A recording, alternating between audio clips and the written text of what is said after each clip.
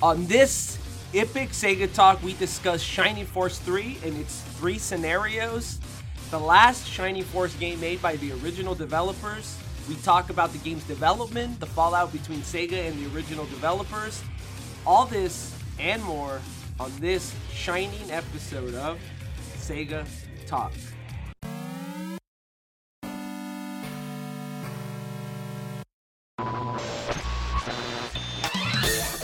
Sega Bits presents Sega Talk, a podcast talking all things Sega! With your hosts, George and Barry. Look, it's a giant talking egg. I'm not talking to you. I'm talking to the master here. So what?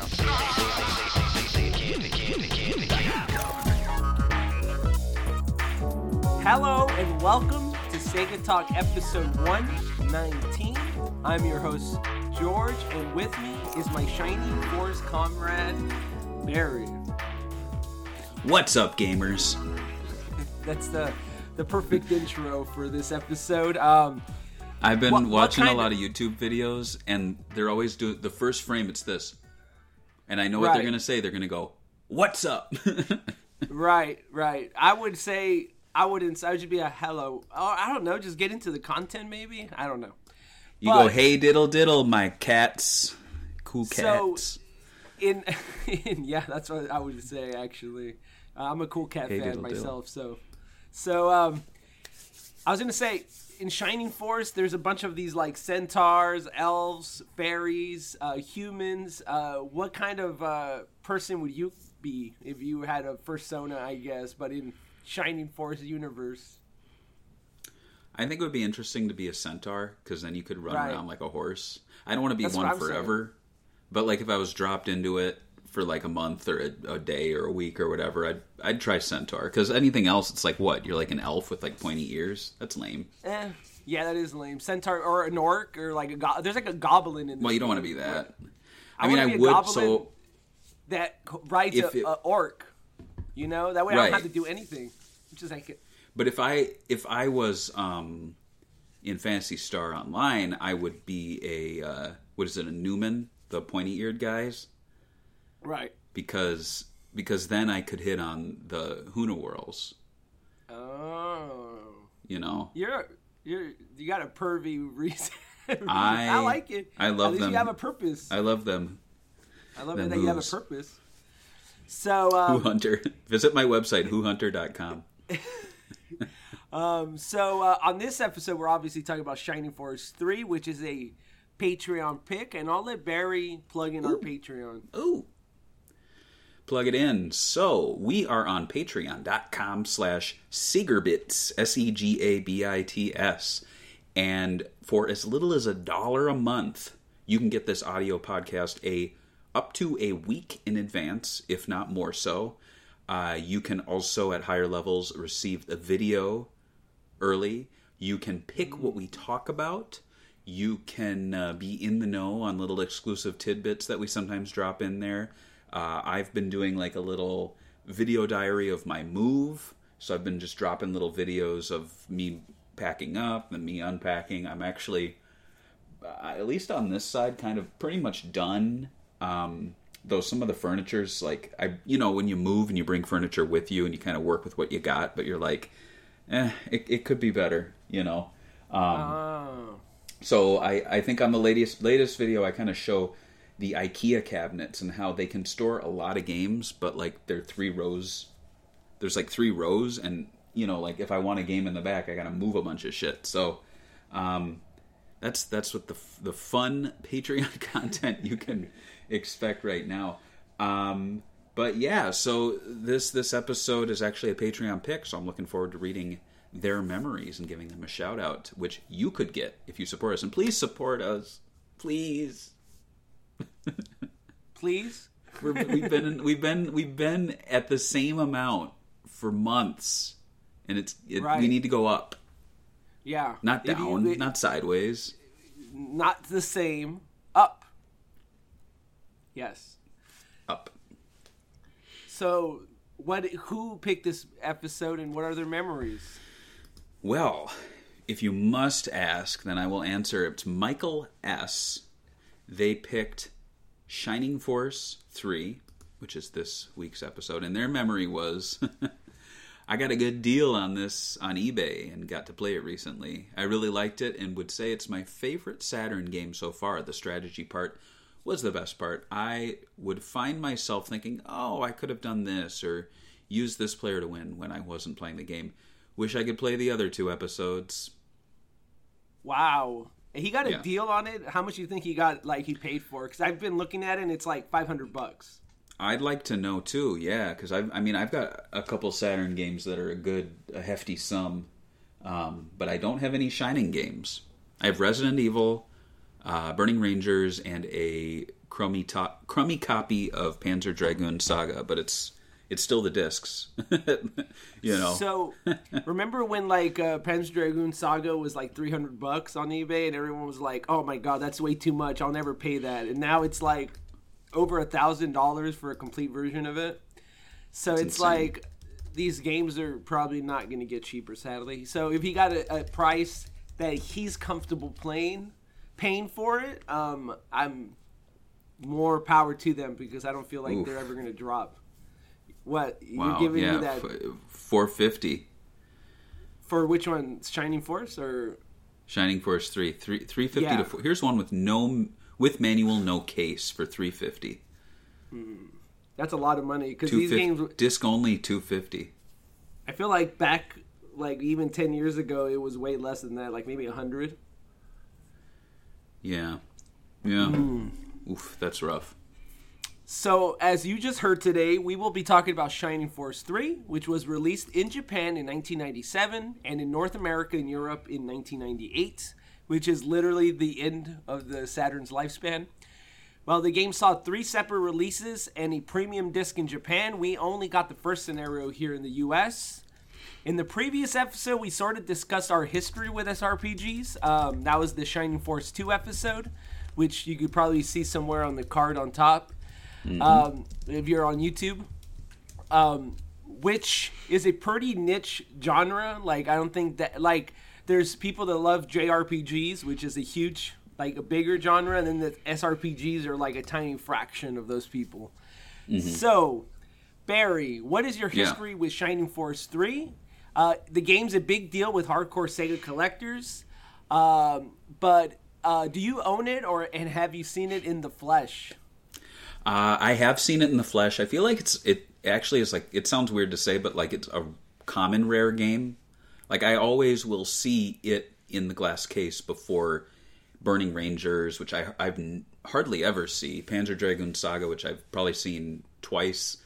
What else comes to mind? Like I never see Resident Evil, but this one I see fairly often. I'm not sure why. Maybe it had a larger run, but it's still highly sought after.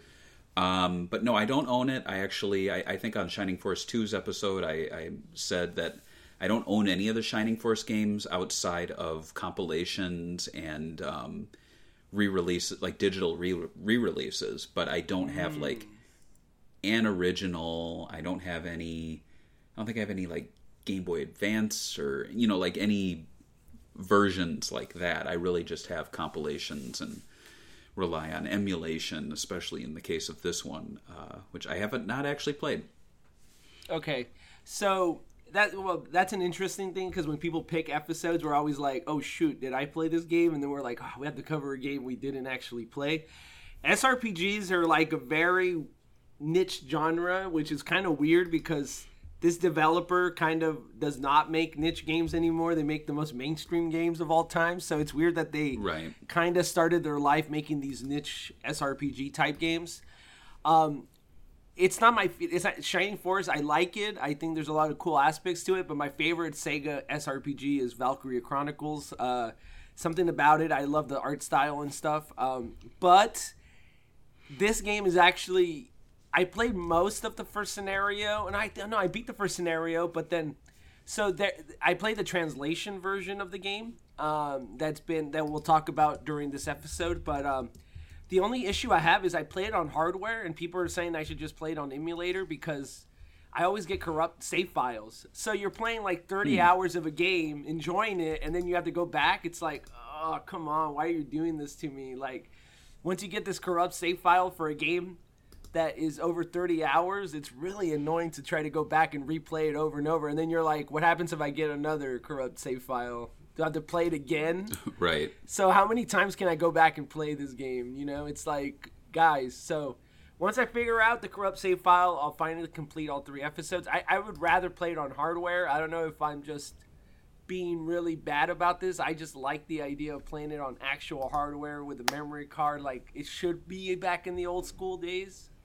But maybe that's just me. Do you like emulation, or are you more into like playing it on hardware? When it comes to Saturn and Dreamcast, I prefer hardware. I've never had good emulated efforts from those. But anything like Genesis, Master System, it's 1-to-1 with me. Like I don't know if you can see behind me, but I have got the EverDrive and it's never left. Like I have no reason to plug in anything, not even for like nostalgia. It's like why do I need to play Sonic 1 when I have Sonic 1 in the EverDrive? But I actually did just get a broadband adapter for my Dreamcast. It's been something I've long wanted. So I'm really looking forward to just like going on the internet with my Dreamcast for the first time in 20 years. So what are you gonna look at? Porn? Our site? No. Yeah, porn. I mean, that's what we did back in the day. Yeah, but what kind of spawned it? I don't know what the word is that our whole house is wired for Ethernet. So there's actually an Ethernet port right behind there, and then in this closet in front of me, there's like a big switchboard, and I can pick up to 3 rooms to be wired, or 3 or 4 rooms, however my router will allow. So it's kind of cool that I can I don't have to run a wire through the house. Like it's right there. So it's going to be slick. I got the keyboard, I got my mouse. I'm going to be on the internet with my Dreamcast, and then I can play Phantasy Star Online. I'm really looking forward to that. You could try to get a couple of other people. There has to be a couple of people that watch this podcast that play on their Dreamcast, because I know there's a fan server, or maybe you could just drop into random games and team up with random people and do some sort of maybe even a stream if people are interested in it. But yeah, go on. You wanted to talk? Oh, I was just going to say, I think that would be a fun Sega Talk episode. Is Phantasy Star Online 2020 3? So we just talk about what it's like to play the game in modern times. I think that might be a fun. Yeah, it could actually that's actually kind of, or maybe just the online idea of games. Like I know there's online. The modern Dreamcast online scene would be interesting, and seeing how it's shaped up, how the audience is.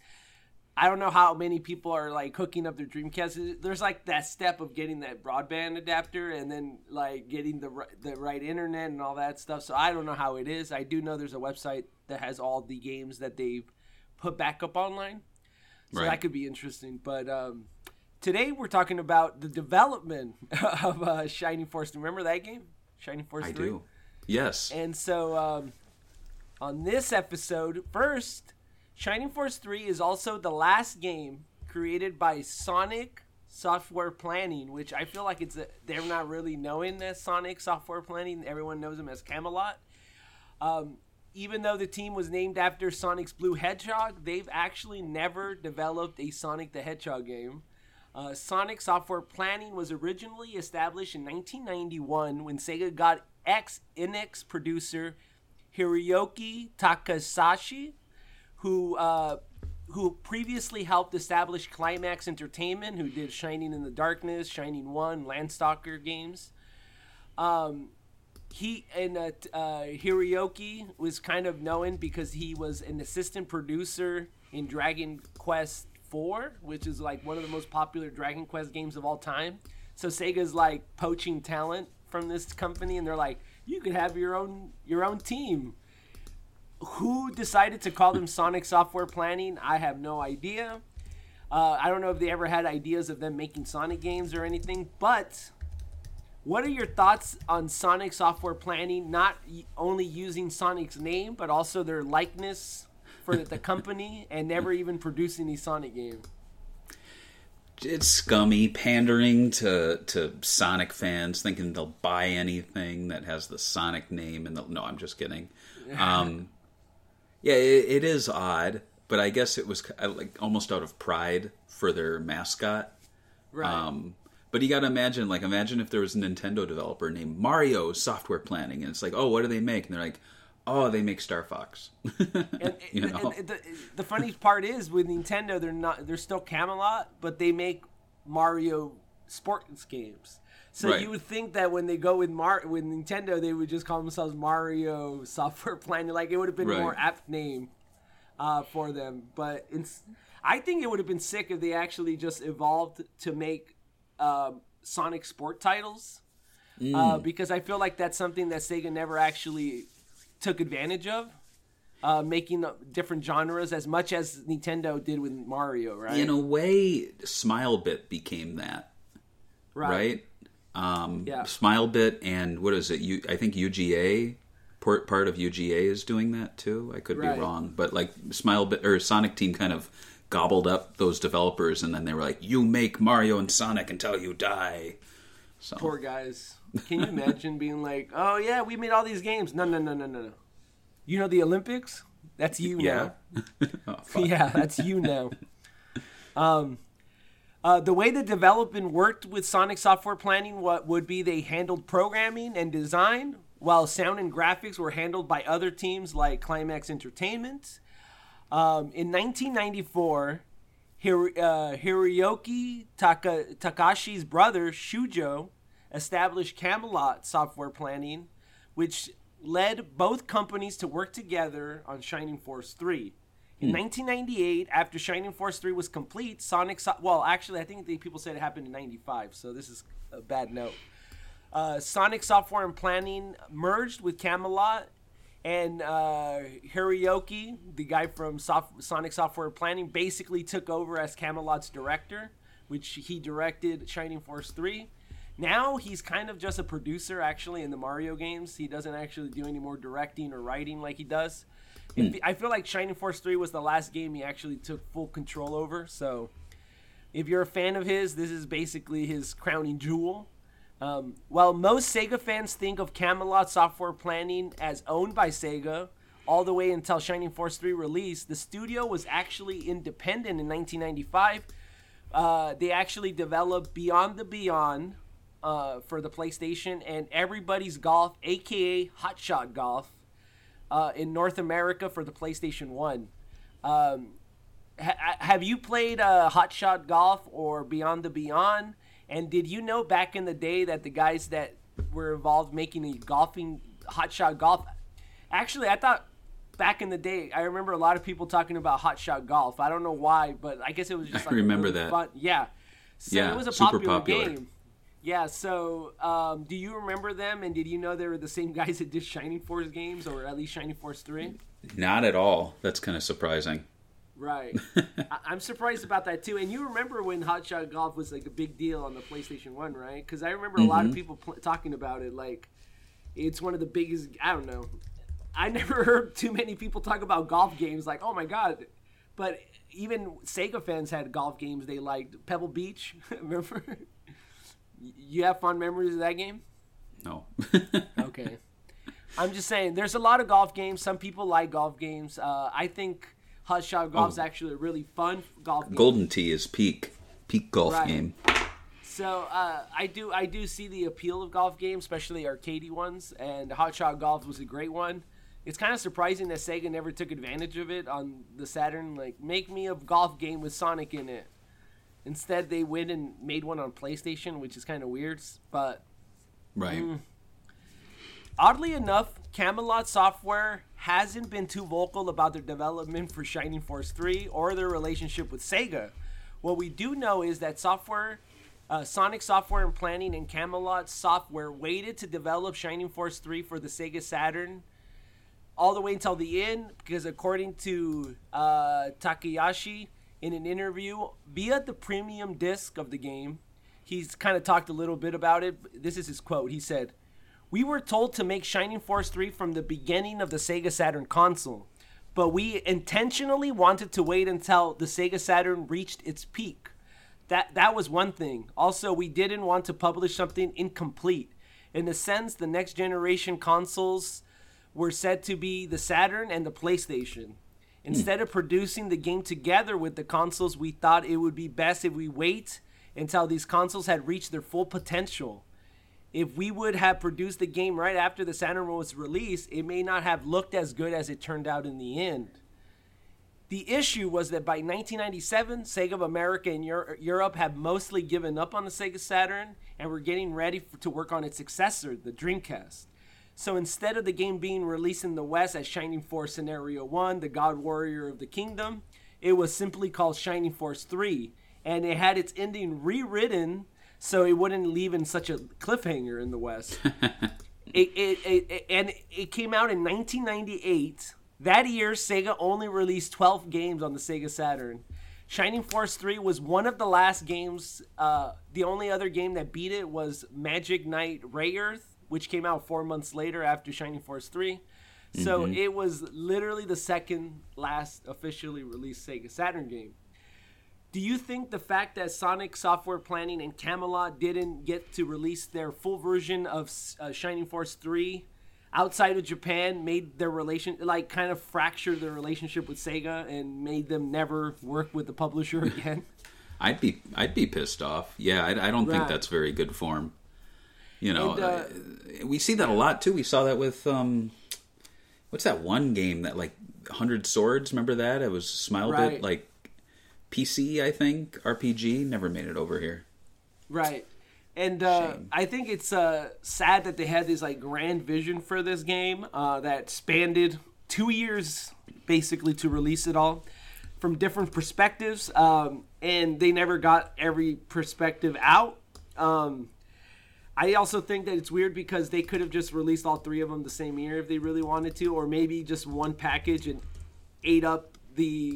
just release it as a 3-disc game. It's not like 3-disc games weren't a normal thing back in the day, but I guess translating all the text would have been taxing for Sega because all 3 games put together, it's about 130 hours of gameplay.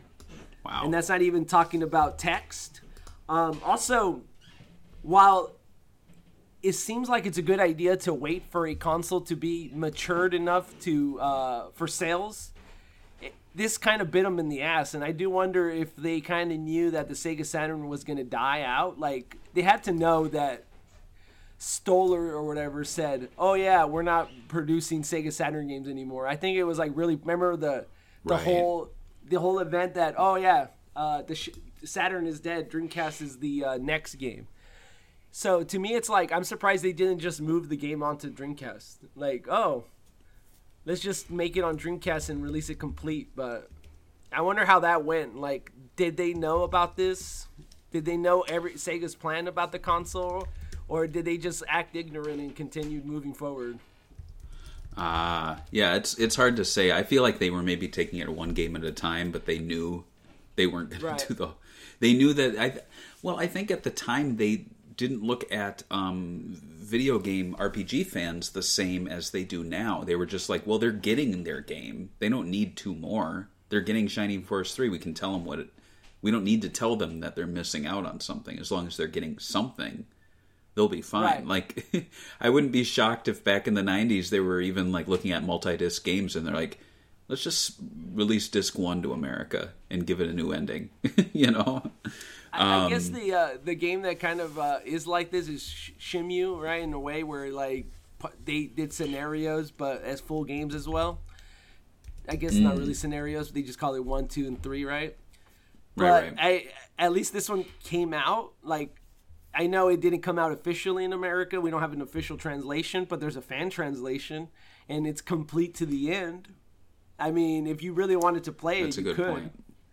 So I don't know. I'm a little torn. I kind of wish that Sega would have still worked with them, being like, let's release it on Dreamcast, even if it looks just a bit upgraded for the Dreamcast. But Right.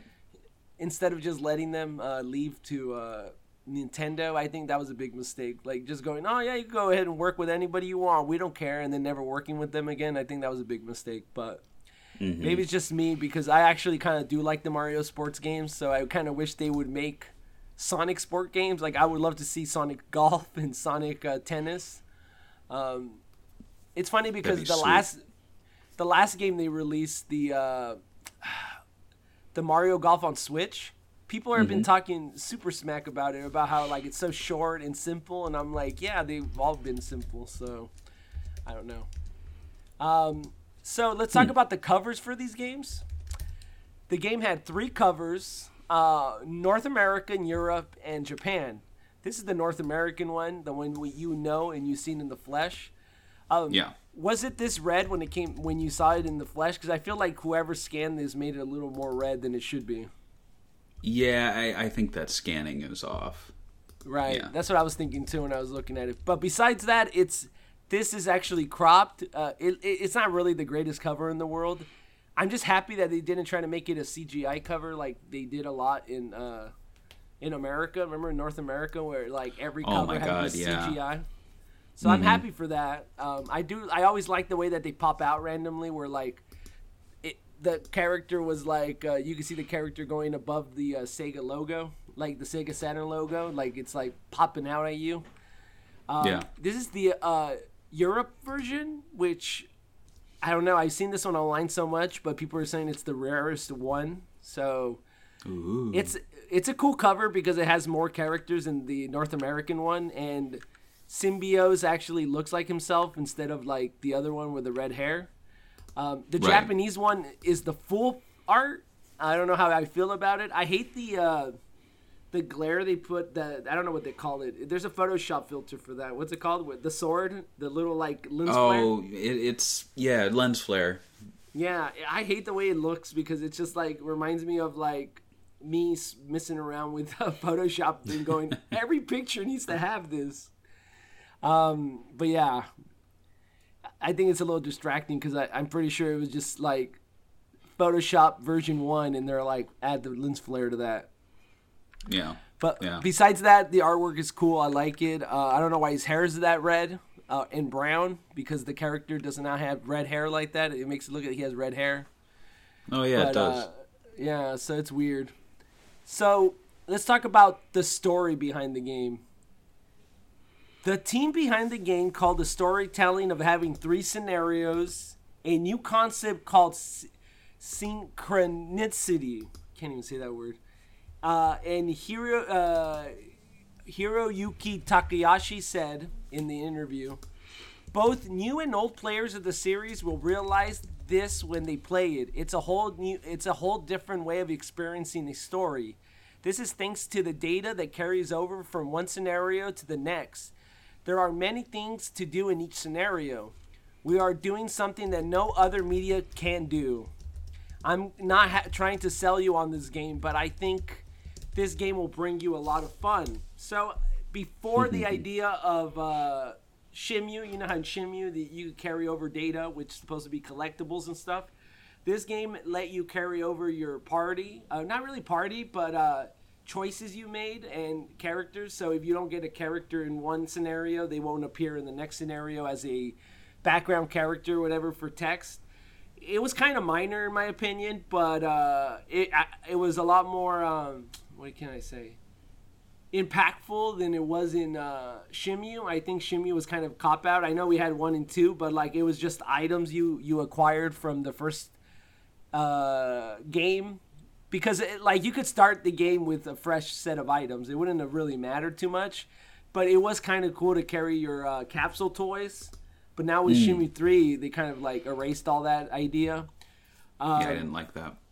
Yeah, so I like that aspect of the game, that it carried over your save data, which is something that a lot of this game really reminds me of Shimu, right? Like ideas that they did here. Shimu was like, oh, maybe we should carry over data from each episode or sequel. I think it's hard to fulfill and make it kind of like unique. I think you could have a grand scheme or a grand picture of it, but like, was there really that many games on the Dreamcast and Saturn that like choices you made really did change the game? Because I feel like you always go down the same path, but you always have these optional characters, right? Yeah, I'm trying to think of a Dreamcast one that would do that. Shenmue, like but yeah, I maybe Skies of Arcadia. I mean, that one was only one game, but like if you did some scenario like some choices in the dialogue, they would be like, "Oh, you're a fierce fighter," but like most people don't really remember Skies of Arcadia for that. They remember for the exploring aspect. So Right. if you run away, they would call you a coward in towns for like little dialogues. But outside of that, I don't think it was that big of a selling feature, at least in my opinion. So, so that's the hard part. Like, I understand what they're trying to do, and yes, but at least it carries over to all three games. Like Shimu, like we talked about, 3, just kind of scrapped the whole idea. And could they even do that where they like you upload your Dreamcast data and it just gives you the toys? A lot of it were copyrighted, right? Yeah, I think so. So it wouldn't have been able to happen. So let's talk about the story for the game. So the first episode, called God Warrior of the Kingdom, the first game starts with you taking control of Synbios, a lord of Aspenian Republic. At the start of the game, your father, Lord Conrad, is sick. So you are sent to do peace talks between the Republic and the Empire, because in the past the Republic of Aspenia used to be a part of the Empire of Dystonia and succeeded after the War of Independence. So there's some background here. Since this independence, tensions have been high on both sides with border disputes, etc. But the peace talks fall through when a group of masked monks attack, which we later find out are part of the religious cult known as the Bulzum sect.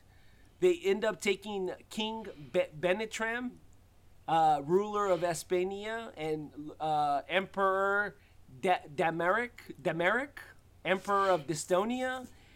Mm-hmm. After you return to the conference and they have Dameric missing, it starts out full-on war. So Synbios and his crew are basically escaping and trying to chase down the evil sect to get answers and stop the war from continuing. Throughout your journey, you run into Medion, the youngest son of Emperor Demeric, who is the main character of Scenario 2. So they do this thing where Scenario 2 takes place like 45% through the first game. So like you see the other side of the war, like the Emperor War, like him trying to like you rebelling against your own army, going, no, I know there's this issue. And then you see the other side doing the same thing, understanding that this war is not as simple as that side did this. There's somebody else working in the background. So they do, mm-hmm. That's kind of what it's kind of like Game of Thrones in a way, where you see different scenarios, but in a more simplistic 1, 2, 3 scenario. Mm-hmm. So the second scenario has you playing as Medion. The youngest prince of Dystonia, and while he is searching for his father, he thinks there are other forces trying to keep tensions between Aspenia and Dystonia high. The game mostly takes place during the same time as the first scenario, but the point of view of the opposing army. Medion, being the hero, the end of the second Scenario 2 has both heroes facing off against each other. But then a character named Julian interferes, which leads up to Scenario 3. In Scenario 3, just like the previous scenarios, it starts off 60% from the events of the second scenario. But this one follows Julian as he accompanies Gracia, the holy child of Albizia, on an expedition to prevent Bulzum's reawakening. This leads him to reuniting the heroes of our last 2 scenarios and putting a stop between the war of the Republic and the Empire. So we got 3 different sides of the coin, 3 different heroes. A lot of fans that I read about kind of thought that the game ended abruptly, which is crazy because the game is 130 hours long, which back in that day, that's a long game. Like, that's insane. I'm trying to think of like how long was like Final Fantasy 7? That one seemed like it was a lifetime when I was a kid, right? So I'm wondering how long that game was. So let me look real quick. Come on, give me. It says 33 and a half. Main story and side quest 50 hours. So this game was almost 3 times the length. And I guess it makes sense. It's 3 disc. So back in the day, the idea of multiple disc games were huge, with Final Fantasy games ranging to 4 disc. Even Shenmue had multiple disc. While Shining Force 3 had you buy 3 separate games, which meant that to get the full experience, you would end up paying the price of 3 full games. What's your opinion on that? Like, this is a 100 and I don't know how much were Sega Saturn games, like $70 sometimes, right? They weren't $50 like we today. Yeah, they were expensive. Some of the premium ones. I mean, people now complain about $70 games, but like we've had them in the past, right? And they were beefy games, right? But yeah, I'm not too bothered by the 3. I mean, paying for 3 full games because you are getting a lot of gameplay there. Mm-hmm. There are games where it's like most obviously they like stopped production after the game ended. A little time happened, and then they started up production on the sequel. Like Shenmue to Shenmue 2, there wasn't that much downtime between them, but they were clearly 2 projects with some carryover of assets. But then you've got games like Dot Hack, you know what I mean, where it's just like the developers for that just kept working, and then when they were done with a scenario, they'd put out a game and start on the next one. And I don't mind that. I'd like to see more of those types of games. I think it's kind of fun. It's almost like having a subscription. Right. And I guess the equivalent of that nowadays would be like DLC Pass, where it's like, but you don't see that with RPGs so much. You see it with maybe MMOs, but mostly like racers and like online battle royale games. But it would be cool to be like, hey, there's a new Shining Force coming out. It's actually 6 games. They're coming out over the next 2 years. And if you drop the money now, you're going to get all the games as they release. I think that would be kind of sweet. They did something like that actually with the Yakuza games. Remember when they were doing the remasters, and I think you could buy them before they came out, and then you would get them as they released or something like that. So they also did extra scenarios for, I guess, DLC season passes with like other extras. They could have just done like I don't know. I guess Sonic is kind of doing that with the free DLC. I like the idea of it being free, where you could come back. I think it helps the game sell later on. But as for the story, with seeing different perspectives, it's cool on paper. Like, it kind of reminds me of a video game version of kind of like Game of Thrones, the books. But that one has like 20 people's point of views. But like sometimes revisiting aspects of the battle from another perspective was cool. But they totally reused a lot of assets in these games, which I don't mind, because a lot of the idea behind the game is the strategy and the characters you meet during your journey. So you'll meet this like really random character. It's like, I'm the governor of the city and I'm an elf that is crippled or whatever. And you meet his story, and then you do like a scenario to put them in your team. And I think that's where this game really shines, is the adventure aspects of it, going and visiting these towns, and then making, the strategic fights. You spend hours trying to figure it out, like they said in the memories in the beginning. It takes a lot of time, these battles, but they're so fun, and the way the engine works is actually really cool. So I think the story is fine. I think that's the cooler aspect of these games. I also like kind of like, this is one of the higher budget SRPGs at the time, because if you look at Final Fantasy Tactic, which came out in '98 too, it's more 2D. It's like, and they also have this weird like where the world isn't a world, it's like a checkered. It's like, you could tell like they try to make it look like a chessboard in a way, in a 3D chessboard, but the characters are 2D. So they did a lot more in here, and then when you do the attacks, it's 3D. So I would give them credit for that. So they also released in Japan only a premium disc, The premium disc was given away to Japanese fans who had proof of purchase of all 3 scenarios. This would be kind of like, I don't know, I don't think we have an equivalent to it, but like, let's say they release 3 Sonic Frontier games and like they're giving you away free DLC or whatever. Or I guess what they're doing now, right? The free DLC. But this is if you bought all 3 scenarios. This was extra freebies for hardcore fanatics. Included bonus music, films, artwork that was used during the production of Shining Force 3. There was even an extra battle mode which let you form a team of any 12 characters from the full game, any scenario. You could put them all together into a team, and fighting really challenging enemies. This sort of reminds me of Shimu's Passport disc, but that one came with the game instead of asking you to mail proof that you bought 1 and 2. Do you think more companies should give out physical goods like this for players that support multiple releases? For example, if you own every physical version of Sonic Mania, what would be a good bonus for that? Knuckles Chaotix. Ooh, I think it like just a little like.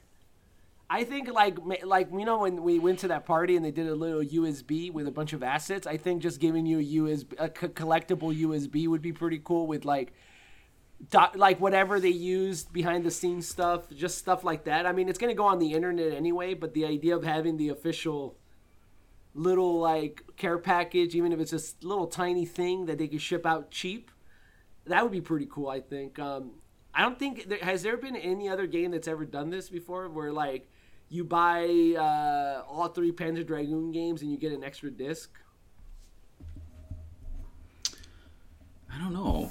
That would be fun, but how would they track that? You have to like send in coupons or something. So in this one, they would give you in Japanese, when Japanese Saturn games, they give you the proof of purchase card, remember? That you fill out and send it to SEGA. If you send all 3 of them, I think, in an envelope, they would ship it to you. So we don't have we used to have that back in the day, but we don't have that now. Remember when Sega, when you buy Dreamcast games, they would have a little like slip that you could, like a register card for each game. Do you remember that? I remember that. Yeah. Yeah, they don't do that anymore, but they used to do that. They do that a lot in Japan. Capcom had a club. Yeah, they had a points club, which is cool because I always felt like Capcom was so ahead of the curve with that kind of stuff, where they would basically let you like they would literally be like, hey, be a fanboy of our games and buy all the games so you can get points and get free stuff. I always thought that was cool. I wish Sega did that more here in America. I know they did it in Japan a lot, not here though, so that's kind of lame. Let's talk about a little bit about the gameplay of this game. Oh man, I like how I'm putting the gameplay, but it's on the loading screen. Anyway, Shining Force 3 really is, at least for me, the first time I played an SRPG with full movable 3D camera, while the gameplay is your standard SRPG flair with grids on the floor to tell you how far your characters can move, taking turns like the previous Genesis Shining Force games, having higher detailed models when you attack, etc. Each character obviously has a class that determines their abilities, such as magic, archer, etc., which can be promoted between levels 10 to 20, so you could change their classes. The goals of the battles are pretty simple. It's either kill all enemies, kill the enemy's leader, or get to the landmark. That's your goal. Like, if your goal is to get out, to the other side of the field, if you get to the other side of the field, you could just win. You don't have to actually fight all the time. If the characters fight together, they develop a bond that gives them stat boosts when they fight near each other, which is another cool thing about this game. Well, I know you don't play a lot of SRPGs, since you can see the gameplay in the background of this video. According to the team, the visuals are the best, bar none. This will repaint the history of Saturn RPGs. Do you agree that visually Shining Force 3 repainted the history of Saturn RPGs? Because I sort of feel like Panzer Dragoon Saga is considered the top tier RPG on the Sega Saturn. Like when people think of like the best of the best, It's that Right. one. I think a lot of these RPGs kind of age badly in a way. Like, even like when I go back and look at Final Fantasy VII, which is the highest budget RPG, you know, for a long ass time, I'm like, damn, Right. this is ugly as hell. Or even Final Fantasy VIII, there's that meme, you know, where he's like, oh, you're so beautiful, and then they show you the face of the PS1 character, and it's like super ugly. Yeah. Yeah. What do you think? Do you think it was just too early? Too early, or I think the Saturn was just in a weird place in general. I don't think it was positioned in the West to become like an RPG powerhouse. Right. You know, even though it had some great RPGs, but I feel like that's what the PlayStation was becoming over here. But yeah, I think maybe scarcity, price, whatever it is, or maybe just Sega not fully supporting the Saturn is what really hurt the console. Right. And games like Shining Force 3. One thing I've noticed is that like Final Fantasy Tactics and these other PS1 games, Battle or Gear, they get a lot of like praise from fans about like, oh, this is one of the best SRPGs. I think Sega fanatics are the ones that are usually talking about Shining Force 3. That's a weird thing, especially. I think another one's like Fire Emblem. Like, I think this game is like was stuck with Fire Emblem, but the only thing is that like lately, Fire Emblem kind of had a resurgence in fans because of the Smash Bros. Entries, and then now people are actually buying the games they release here. But for a while, nobody knew what the fuck Fire Emblem was. Like back in the GameCube game, I think the GameCube game sold 30,000 units or something crazy, and now they're selling millions of units. So the idea that like I feel like Shining Force, while it actually sold more than Fire Emblem at the time, has kind of waned in popularity because of how absent it's been. So like when people talk about their favorite SRPGs, Shining Force is probably not on the list because it's forgotten, because it's been so long since it's been relevant in gaming, and that sucks because it's like, yes, I don't know if they repainted the history of Sega Saturn because they were literally the last Sega Saturn game released in the West. So like it's already on the dead console. It's Right. like I feel like Sonic Adventure 2 had a bigger impact than this would have as a last big hurrah, right? Right. So that sucks because I think it's also because it's a niche genre in the West. Like, how many people played SRPGs in the West? I think even Final Fantasy Tactics didn't do that well, and Final Fantasy was huge. Yeah. Yeah. So let's talk about the fan translation. This is actually one of the, I think, biggest projects in Sega fan history. Absolutely. I think as Sega fans, we missed out on a lot of great games that stayed in Japan. We are living in a golden age of fan translations with huge projects we followed decades ago have already been released. Not only that, some of these releases actually go back and fix bugs and have proper support for these games. The incredible site Shining Force Central has been working on a translation since before Sega Bits was a thing, all the way before 2010. It's just that their blog only goes back to 2010. But they've been hiring people to translate or asking the community to help since 2010. I for sure heard about it before the site was even launched, and it was still a work in progress, and it's a work in progress right now. If you go on the website, I think I have it up right here. Their last update was November 21st, 2022, where they released the patch for version 24. And they keep on fixing items, fixing bugs, things that are like, look how long this fix is. It's ridiculous. They fix translation issues that people have had with it. Do you remember all these updates coming out in the past regarding the Shining Force 3 translation project? Have you been tempted to try to play the game now that they've actually they finally went and did the whole translation for all 3 scenarios, including the premium disc? And did you ever think this was actually going to happen, considering like I don't know how many hours of text they had to comb through and put into the game?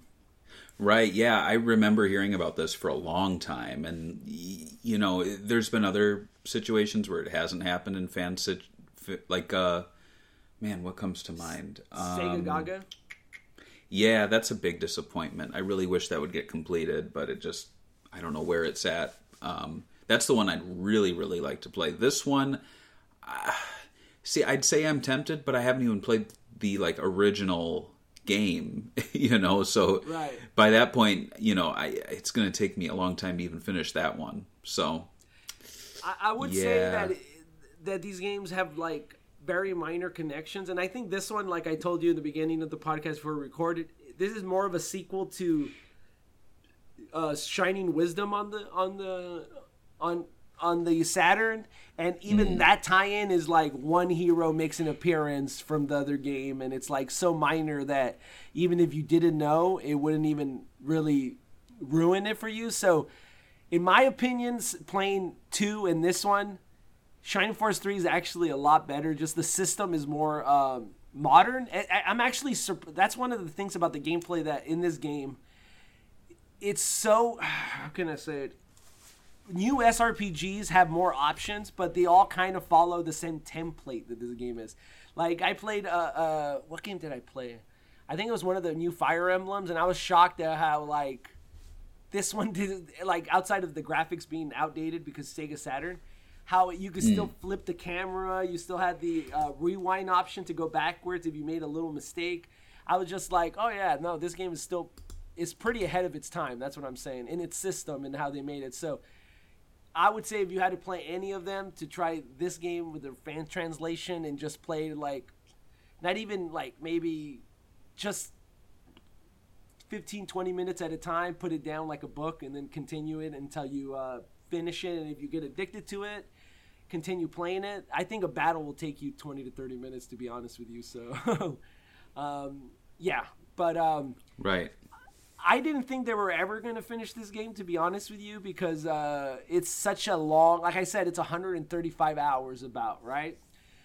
Imagine having to translate all that. And I don't even remember 2010 or 11 where we're talking about Yakuza 5 being the longest Yakuza game of all time, that even Sega wouldn't translate it, and then they officially translated it. So yes, we're living in a golden age of translation projects, retro projects, even retro hardware projects. There's so many retro things happening that is crazy, right?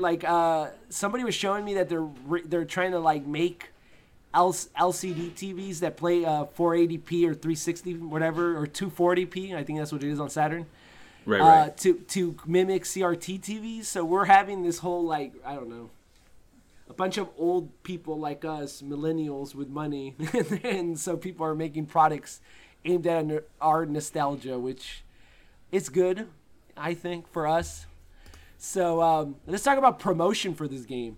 Unsurprisingly, advertising for Shining Force 3 was weak. Japan had a couple of flyers, which, in my opinion, that's still weak because Japan was their biggest market. And an actual ad. They actually got an ad. And we actually seen the ad, but we'll see it right now again. In America, we got one ad in the Electronic Gaming Monthly and a couple of with a couple of other games. So let's look at the Electronic Gaming Monthly ad. Let me see. Where's my thing? Here it is. Oh, man, I can't see the full picture on the... I should have just downloaded the image. But let me see if I could... All right. Is it the one at the front? Oh, yeah, okay. The one with the house? Yeah. So this is kind of a weak ad, right? It's not even a full... It's for 2 other games. Right. That's what I'm saying. Saga, which in my opinion should have its own ad. Because I think that's when you think about legendary status of Sega Saturn games, I think Saga is probably number 1. And then Shining Force 3 would be number 2. But it's so stupid. And it even says, the standoff continues. That's what it says. So they give you little talks about each one. And it's very weak ad. I don't understand what the ad even... It's just hard stuff on top. Sega hard stuff. Yeah, like a slogan they tried that just did not work out. Right, and like it's pretty weak because like what is this? Like what's this image that's taking up the whole picture? Like what's this supposed to be? Like you're in your house playing Sega games so much that you let all your mail stack up? Pretty weak, right? Yeah, it's kind of and the dog is like starved. That wouldn't fly nowadays. People would be like, Right. "You're showing like that's triggering. You're showing a dog dead," which And is. And then You we know. also have these like Japanese flyers, which is just artwork, which I think, and also this is cool, which is the Sega Saturn Japanese catchphrase. They're kind of, I mean, they're fine. They show you more gameplay in the back of the flyers, which is cool. They released one for each Shining Force game, so they also released one for Scenario 2. And the premium Scenario 3, and I think the premium disc got their own mock-up flyer. I don't know if that's a real flyer or they just made it for this website, shinforce.com. I don't know. It's just I think it's kind of weak that Saturn didn't have print ads. They had like flyers, and I don't know how that works in Japan. Like I know Japan is more foot traffic, so you could hand these out to people and go to stores and pick them up. I do wonder how much they cost, though, like as a collectible item. These little flyers, I bet you they're pretty expensive. I don't even think they come up. Have you ever seen them on eBay? Like a No, flyer? I haven't. So that's interesting. But let me see. We also have the Sega Saturn ad. So this Sega Saturn ad is a Segaton Sanshiro ad. We actually seen this one in our Segaton Sanshiro Sega Talk episode. And we Classic. described it as not good. We said it was not a good representation of I guess just not a good Segaton Sanshiro ad. Like we were just discussing the best ads, and this one was in the bottom tier. So I guess we'll look at it and you can tell me why. So Yeah, let's check it out again.セ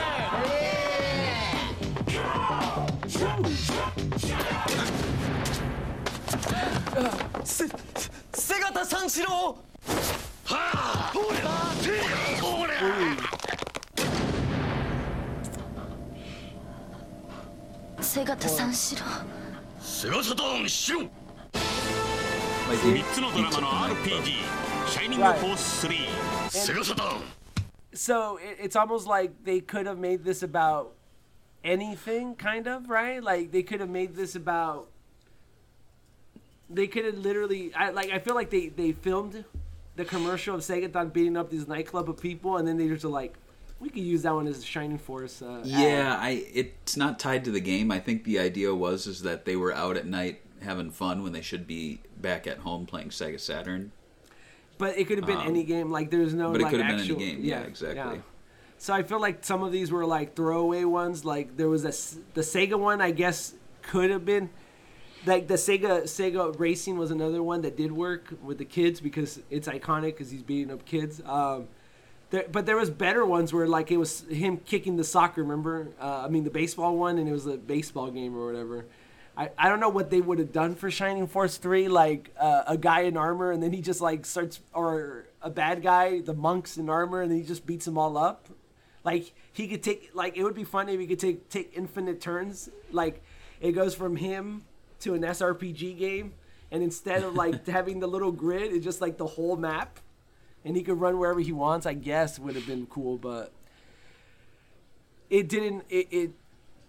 It's just whatever ad. And you could tell that Sega kind of half-heartedly advertised this game, and even in Japan, even though they released all 3 scenarios over there. So let's talk about the idea of making Shining Force 4.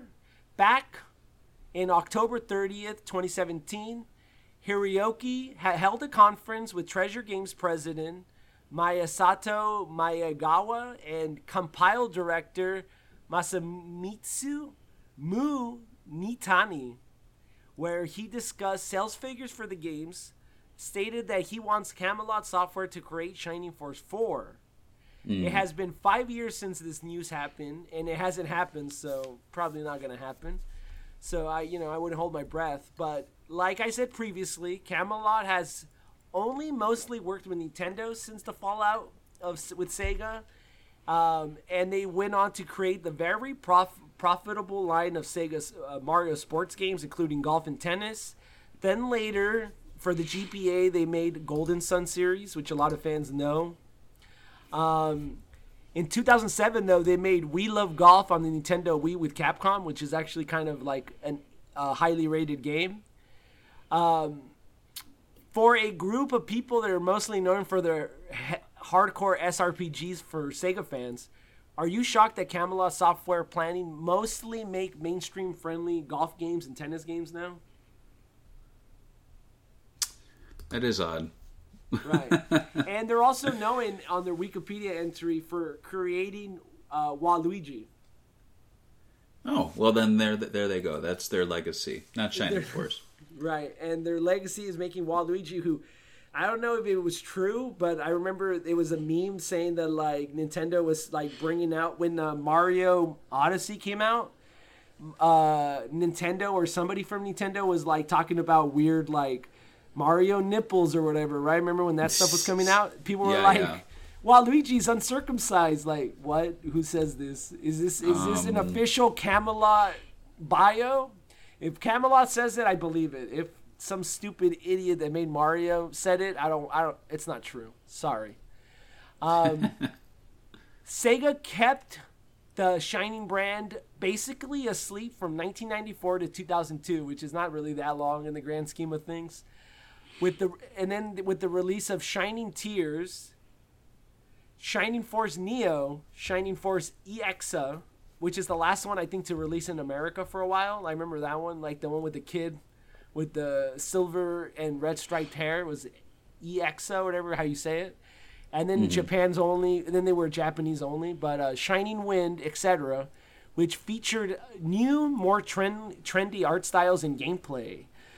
So what is your opinion on Sega's effort of milking the brand and taking it away from its roots?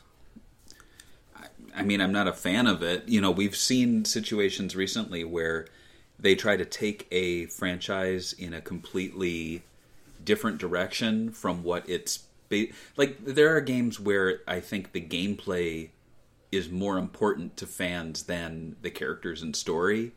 And if you're going to throw something at them that's completely different, either art direction-wise or gameplay-wise, they're not going to like it. And we've seen that with, what was that, Valkyria Revolution? Remember that one? Right, that was a terrible game to begin with, so I would say, right?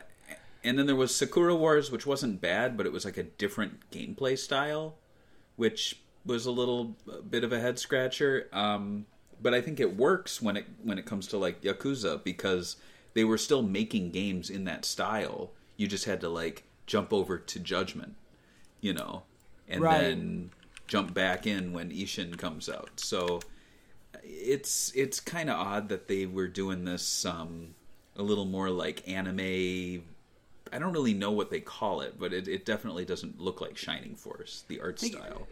They got like a new artist, and my main issue with all these games is if you start looking at the artwork, they're all human, like, and they're all like really hot chicks. Like they're really hitting up that fan base of those people. Nothing wrong with that, George. Nothing wrong with that. I get wrong it. With some hot chicks. But like, what about a hot orc or a hot centaur? You know, like they would experiment. Like there's penguin. You could recruit penguins in this game. Like, remember that? That I think it was a World of Warcraft commercial where it was like a hot orc and her like husband, like human husband. Right. And that definitely probably did something for some guys out there who were like, this better not awaken anything in me, you know. But there was that game that was canceled. It was a Shining Force mobile game that was a free to play, but it had the original art style, right? And it was like cel shaded. Remember that? They remade Shining Force 2, I think, on mobile, but I'm not sure if I've seen that one yet. This it was canceled. We only saw a few screens, I think. I would say one of the closer ones to it is the one made by Grasshopper Entertainment, the guys that did No More Heroes on the Game Boy Advance, Shining Soul. It's not perfect, but it's more of like it's like a top-down Zelda kind of like gameplay with an RPG system. But that's interesting. It has more of a feel like Shining Force, like the art style. The characters look like Shining Force characters. There's some wolfmen. There's a vampire you could play as, and they even have that girl with the book in the beginning of the. Like in every game, there's always that book girl that's like, oh, let me tell you a story, and then you start the game. So they brought aspects of the original one. So Shining Souls, in my opinion, has been the better one. It's sad that we haven't gotten another game that's kind of like the old games. I feel like there was, how can I say it? I don't know. There's something unique about it. It's like if Yakuza all of a sudden like had a bunch of anime girls with big old boobs and like the characters were all like stoic or something. Like there's something about Yakuza. Actually, that's actually my problem with Ishin, right? Like it's hard for me to get into Ishin because part of what I like about Yakuza games is how silly the characters are. Like these 40-year-old men talking about friendships and like stuff that is for teenage games, but as adults in this world with like homeless people and actual drama. I think there's something enduring about that. And Ishin is like, oh, I'm a historical figure. I look like Kazuma, but I don't act like Kazuma. I'm a totally different character. So to me, it's like, oh, no, I just wanted to play a Samurai Kazuma game. Like, I wanted to play as the characters that we know and love from the last 5 or 6 games, right? Yakuza games. So right. There's a little bit of that. It's kind of like that with these games. It's like, why are you making this a babe simulator and all human? It's like you take away that aspect that I liked about these games where I could play as a penguin or a goblin or a, centaur, like we talked about in the past. So I want to see more of that. It doesn't have to be an SRPG. It could be an action RPG if it's done correctly. But Sega, I think, is a little bit done with SRPGs. I feel like Valkyria Chronicles 4 has failed. We're not going to get another Valkyria Chronicles games anymore. And then that Sakura Wars, they tried to make it into an action RPG, and I don't think it sold that well. So, do you think we will ever see Shining Force 4 with Camelot? Never say never. I mean, Sega's current higher-ups, they seem to want to please fans, so I could see them maybe attempting to return to the well. It helps that the games aren't super connected, Right. So they don't need to release 1 through 3 again, even though I'd love to see that. I think, though, the numbering would drop. It just wouldn't make sense to title it 4 when they are disconnected. I think, what was another one that came out recently? That Code VFD, remember that one? Right. And that was numbered, and it was odd. Yeah, it was odd because we never got 1, 2, and it was weird because I think there was like 4 games released, so it's like, I think it went like, what was it, now I remember, I forgot the name of the game, what's it, God, it was, dude, writing about that game, Dragon, Seventh Dragon. Okay, so it's called Seventh Dragon. First of all, it sounds like the 7th game of a game. So there was But it's Seventh Dragon 3. And then there was 7th Dragon 2020, 7th Dragon 2020 Part 2, and then maybe like another one, and then it was that third Code VFD or whatever, and it was like, what is going on here? Yeah, it's super confusing. And the original 7th Dragon, it never released over here, but it was cool because it was a Reiko Kodama produced game with Yuzo Koshiro music. But yeah, it was just kind of odd. So I don't think it's smart to release a game that either didn't have past ones released in the West or just such a long gap between them to give it a number. It would be a bad decision.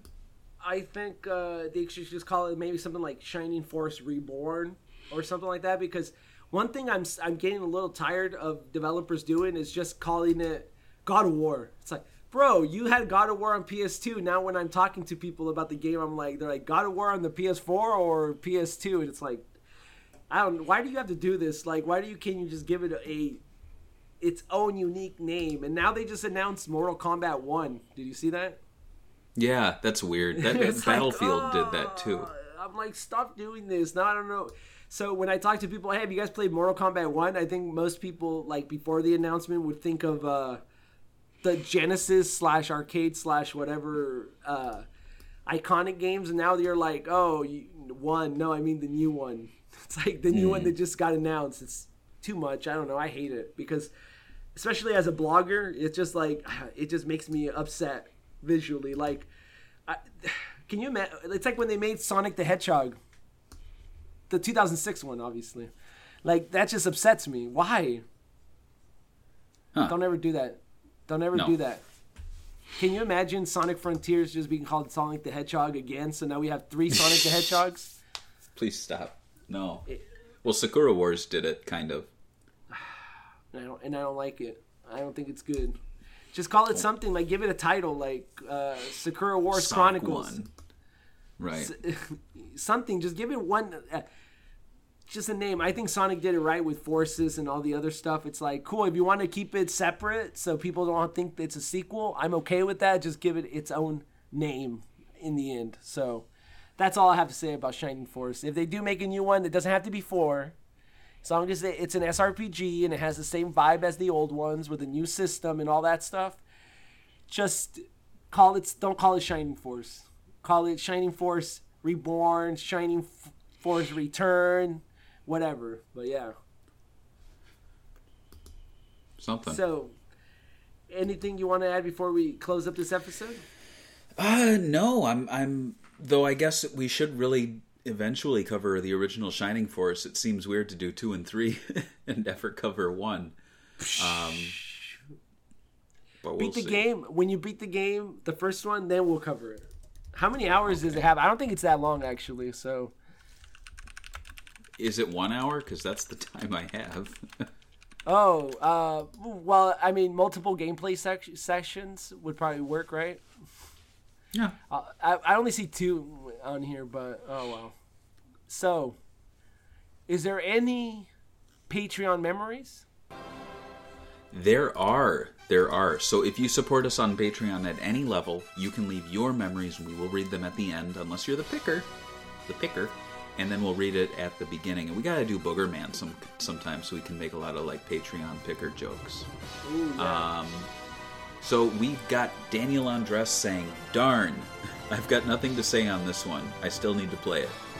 And then we have Ando saying, "And this is one of the last Saturn games to come out in Europe. I obviously had to have it, so my dad drove to the only store we knew that still bothered stocking new Saturn releases and grabbed a copy. When I popped it into my Saturn, I was hit in the face with a wall of text I couldn't understand because I was 10, German, and didn't yet speak enough English to figure out what was going on.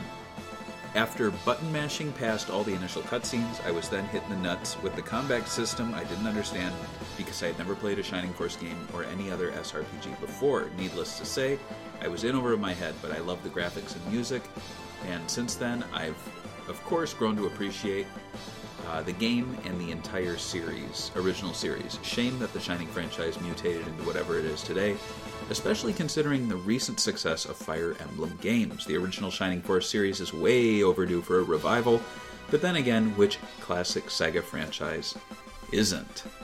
That's true. And did you ever do that early on when you played RPGs? Like, skip? Because, like, I was always used to arcade games, so I always would skip, like, sometimes dialogue. I'm like, blah, blah, blah, get to the gameplay. Skip. Yeah, I've done that. that. So, next time on Seeker Talk, we are going to be discussing The Ring, Terror's Realm for the Sega Dreamcast. It's going to be interesting. Is it based on the movie? So, well, we'll get into it, but it's based on the novels. It's very interesting because it's based on the novels, and there was a Japanese film that came out in 1998, but the game's not based on the film, and it came out before the American remake. So it's a very strange sort of situation. Think of it like the Harry Potter games for PlayStation 1 before the movies came out. Okay. And it's like all the characters look weird and everything looks different. Right.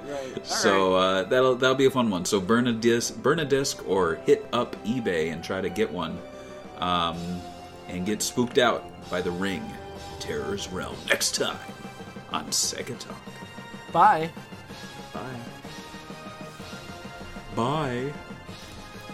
We did Bye. it. We did it.